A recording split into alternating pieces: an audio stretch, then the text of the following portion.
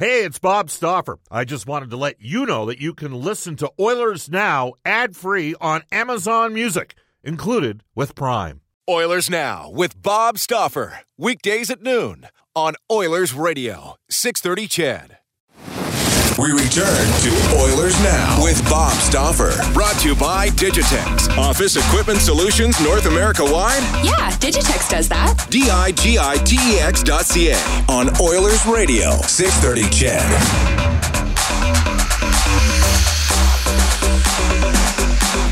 All right, just before we go to Craig Simpson, come on, Bob.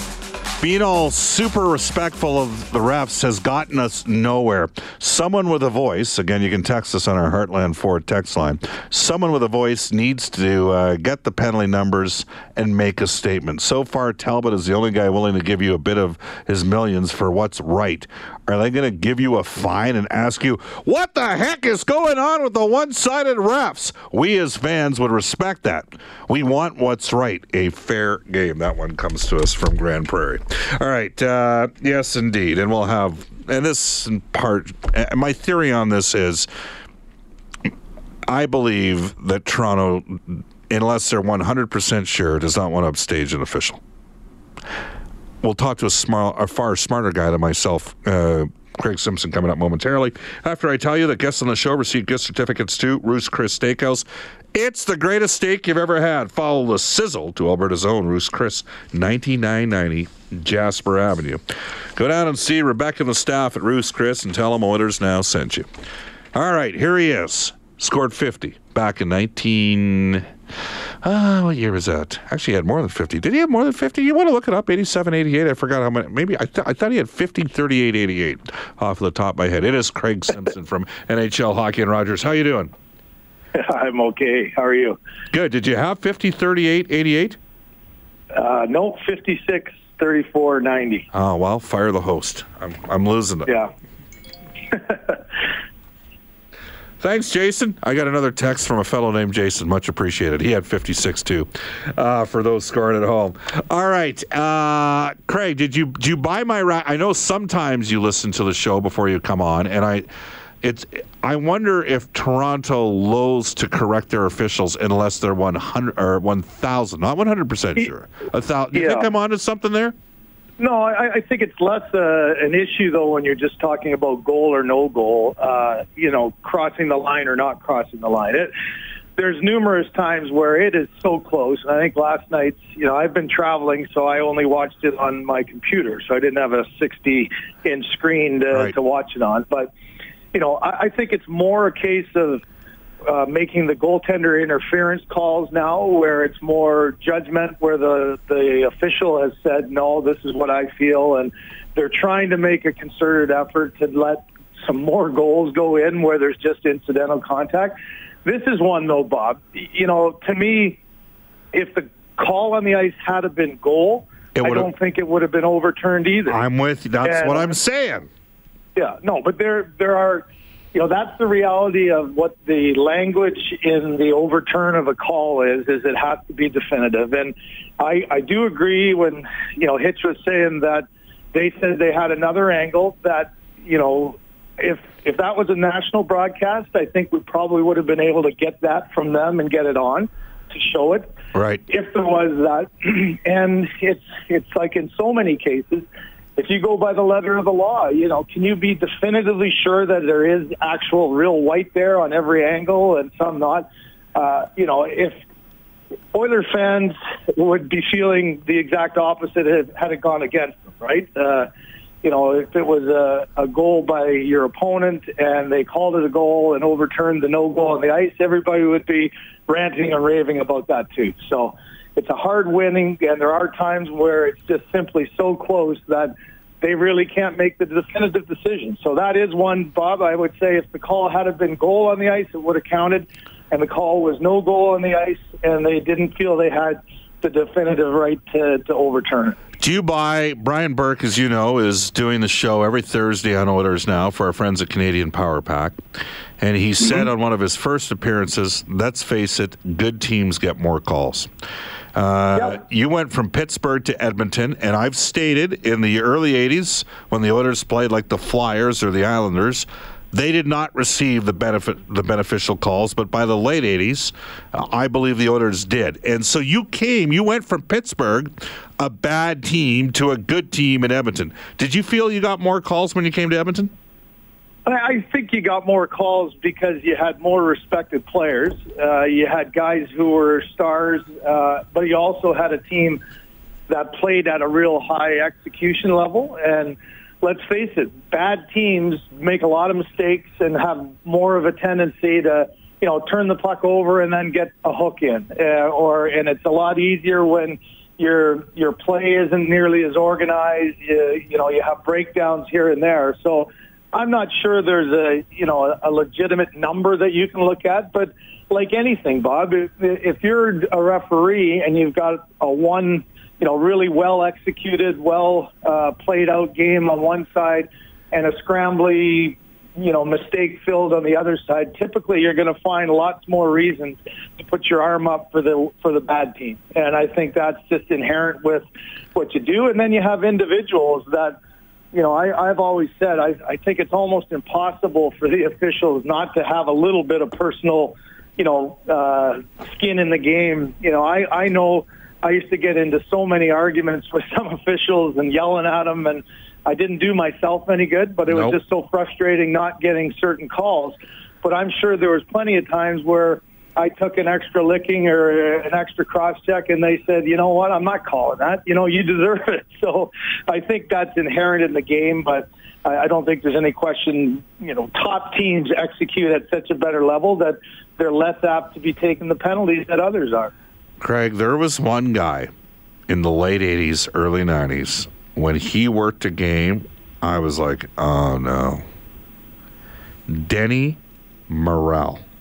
I got my only suspension of my career in Vancouver, and it was Denny Morrell who ended up, I think, after the game. I think I got a charging on going in on a forecheck one time, and they called me back in after the game. I don't even know if I got a penalty during the game. I certainly didn't get a minor. And I remember I had to go in a hearing with Denny Morrell, and I was like, I had numerous run-ins with him as well, and I couldn't even remember the play, and it was almost like, come on, Denny, this is one that should never get there. So I definitely felt that personal. At times, you'd have a certain referee that you knew you weren't going to get any calls against me on, and so you just had to play through it and deal with it on an individual basis like that. Well, we got a guy now that reminds me a bit of Morrell, though he doesn't call near the amount of penalties. Mark Jonette does not call a lot of penalties. But for whatever reason, when the Oilers play, and again, I hate doing it, but it just, maybe it's because he doesn't call a lot of penalties, right? You're sitting there watching. I mean, give me your take on Connor McDavid. I think we've talked about that before, and I think early on in his career, like all great players early, Mario didn't get calls early on in his career. Wayne didn't always get all the calls. You're almost like, yeah, I know you're so good, you're head and shoulders above. Guys are going to have to do more to try to stop you. And I do think at times with Connor, it's like, I could call a penalty every shift, and is that really going to help the game? And I think that does creep into the mind of the official. They're only human too. They want the game to be at a good level. You don't want to have your arm up every single shift. But I think early in careers, it took quite a while before Gretz really, got the calls that he probably deserved. I know Mario was probably the most frustrated of any star, and one of the reasons why he was ready to pack it in at a point. And it took a while to, because Mario was that big physical presence, guys were always draped over him. It's like, how am I going to call penalty every single time he touches the puck? So I think there's something to that, Bob, for sure. Yeah, well, and it's a league that doesn't protect their stars. No, not enough. Right? Yeah. Like you watch the NBA, the stars can travel in the NBA, and if you hack them, they get free. They get free throws. Yeah. And you watch the NHL, and here's the difference between Wayne and Connor, because there is only one Wayne, and no one, But Wayne would be the first to admit to it. He was a little bit more verbose with the officials. Yep. right? Like Connor wouldn't say if his mouth was full of it. And Wayne, he'd let you know about it once in a while, wouldn't he? Yeah, for sure. And here is, we all want a well-refereed game, and you all want, okay, if it's your star that's getting the hook or the stick in there, or maybe a trip as he's going around. But the alternative, I again would ask the fans, if you said, okay, do you want a game, and you could have it, where literally there's 10 penalties a period. If you think of what you've been watching and where you're saying, oh, that could have been a call there, could have been a call there. The flip side to that is when we do see games like that are called like that, everybody's up in arms because it doesn't make for a great game. And, that's why it's the most difficult sport, I think, to referee, because it is so free-flowing and fast, and, sticks are involved and things like that are so different than any other sport. So it's a fine line, and I think there's never going to be the perfect way. And, even sometimes when they let things go because you want to have a good free-flowing game, at times they can go too far the other way, and then you end up really influencing it more than you should by calling what's out there. Well, they call it at the start of the year, and then by the middle of November, they stop calling it. That's kind of how it works. Craig Simpson joining us from NHL Hockey and Rogers. And by the way, the 1 year, Craig, they did make a lot of calls coming out of the lockout. You guys went to a Stanley Cup final. Yeah. Again, it's I even found in the finals, it's a fine line, because I'm doing a replay that early in the year, there'd be no question it's either a rough or interference or, something, and then you're showing it, and everybody who's watching it, and add to that, the passionate fans that it happened against their team, and you're going, well, like, that's been a penalty all year, but here we are in the finals, and it's not. And so there again is that balance, because as a player, partly, it was easier when you knew one referee and you knew his personality, and he could let you know as the game was going on how this game was going to be called. So you kind of knew where the bottom line was, what you could get away with and not. You got two guys that are two very different people that are looking at two very different things in the game. I think that, as a player, is the frustrating one and the difficult one, because you don't get that a feeling of, okay, I know Denny Morel's going to do it this way, or Schicke's going to have this night, or Andy Van Helmen, you knew that you could almost get away with murder, and that's the way the game was going to go. But now it's very difficult to get that feel within the game, because the two guys might be completely opposites. We're joined by Craig Simpson from NHL Hockey and Rogers. Bob Stauffer with you at Oilers Now. 4 games in with Ken Hitchcock. The Oilers are 2-1-1. Your thoughts? Well, the devastating one is the losing in Anaheim. I mean, you should really be that was a difficult one, I'm sure, to swallow early on, to have those 2 quick goals at the end. But, I think it's kind of as advertised as we thought last week when we talked about it, Bob, that, the changes are going to come at times a little slower maybe than he would like. But I think overall, the fundamental things that this team needed to change, they got to start going at. And so last night wasn't a great hockey game. It wasn't a, overall great a thing of beauty to watch, but you come out and, how many other nights have the mistakes ended up in the back of the net, or you're too loose and all of a sudden that game gets away from you early and you can't get back. So I think there'll be a little bit of speed bumps along the way with how this team has to play, but guys now at least know what's expected of them. They know at least collectively how they have to play and the energy level that they have to have. And, I think it's been a pretty good start. You couldn't ask for a whole lot more given the circumstance and given the short period of time that they've had from a practice standpoint to get much done. Craig, you don't do a lot of Vancouver Canuck games. That's where Anders Nilsson is right now. But, I think Koskinen, to me, appears to have given his team greater confidence than I recall Anders Nilsson giving his team.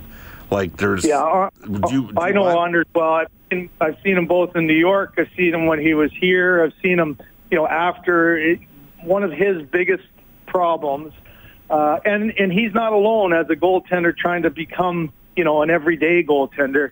It's like he's always been that guy who has filled in at times well, but when the opportunity is there to be the guy and go, he's faltered. And it's happened everywhere he's played.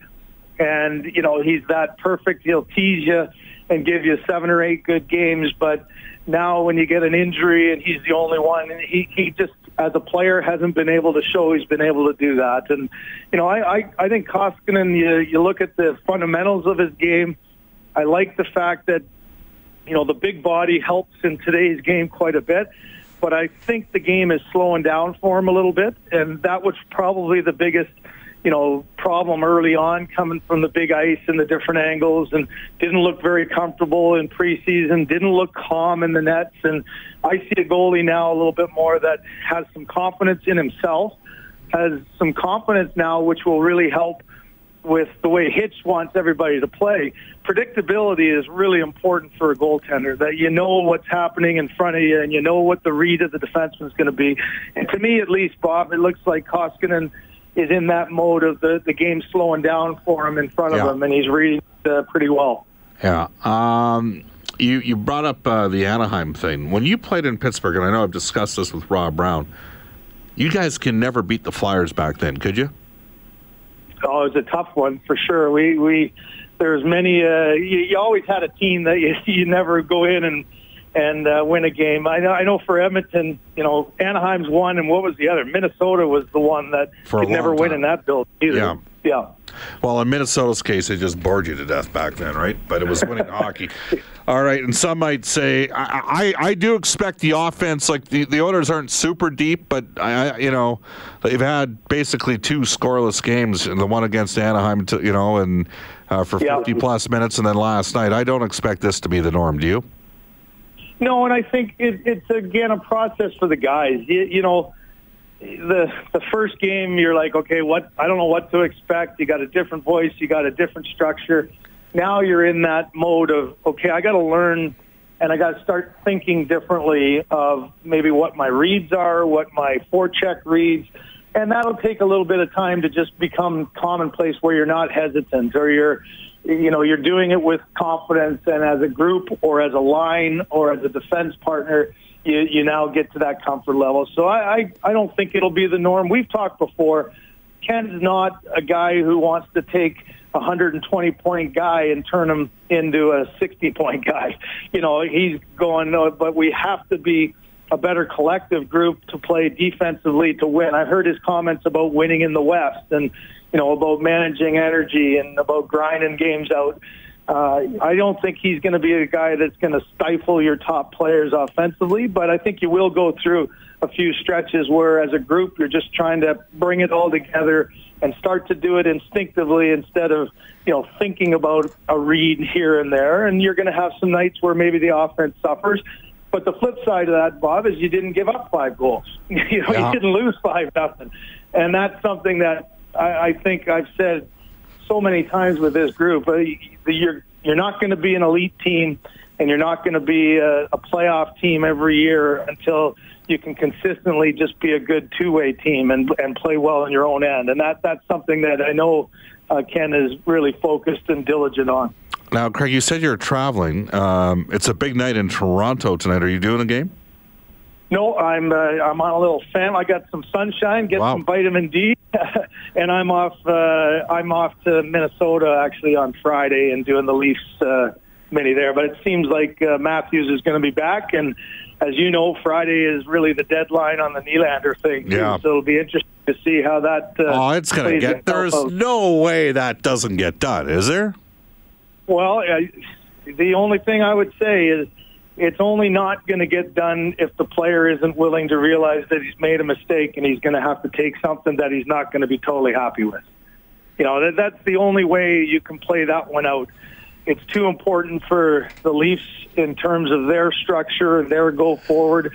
They still have his rights if he doesn't. I just can't see a scenario that if the player is going to be stubborn and say, no, this is the only thing I'm going to do, he's going to sit here and he's going to have to go through it all over again. And it won't be any better when you're now negotiating with Marner and with Matthews going ahead after this one. Well, when you're rolling out a team with obviously, Matthews and Marner, and then they've signed the last 2 years Marleau and Tavares. Yeah. And you got Nylander. I mean, if they get all these guys going, look out. I mean, they're gonna be, they're good right now. Like they're a team that's learning to be, the offensive team that they are, but they're a much better team structure-wise and collectively. They can win some tight games. They can defend well. They're a legitimate team now. Well, when teams have, minimum 4 elite forwards, that they can put together 2 number 1 lines, right? And that's what makes them dangerous, and that's what frustrates some Oilers fans as well. Craig, great stuff. Thank you for your time. All right, Bob. Take care. Take care. That is Craig Simpson getting some vitamin D, which for me, throughout most of the 1990s and 2000s was Drambuie. We will take a quick timeout, come back. This is Oilers Now. This is Oilers Now with Bob Stauffer on Oilers Radio, 630 CHED. It's 12:56. You can book with New West Travel. Oilers fans, join Oilers Now. 2 great road trips coming up, Nashville and Vegas. See the Oilers play in 2 of the most exciting arenas in the National Hockey League. These Oilers Now packages include airfare, accommodations, great game tickets. They got a private suite for you in Vegas. All your transportation. We're going to have a welcome reception with special guests. Parking at the Value Park at the Edmonton International Airport.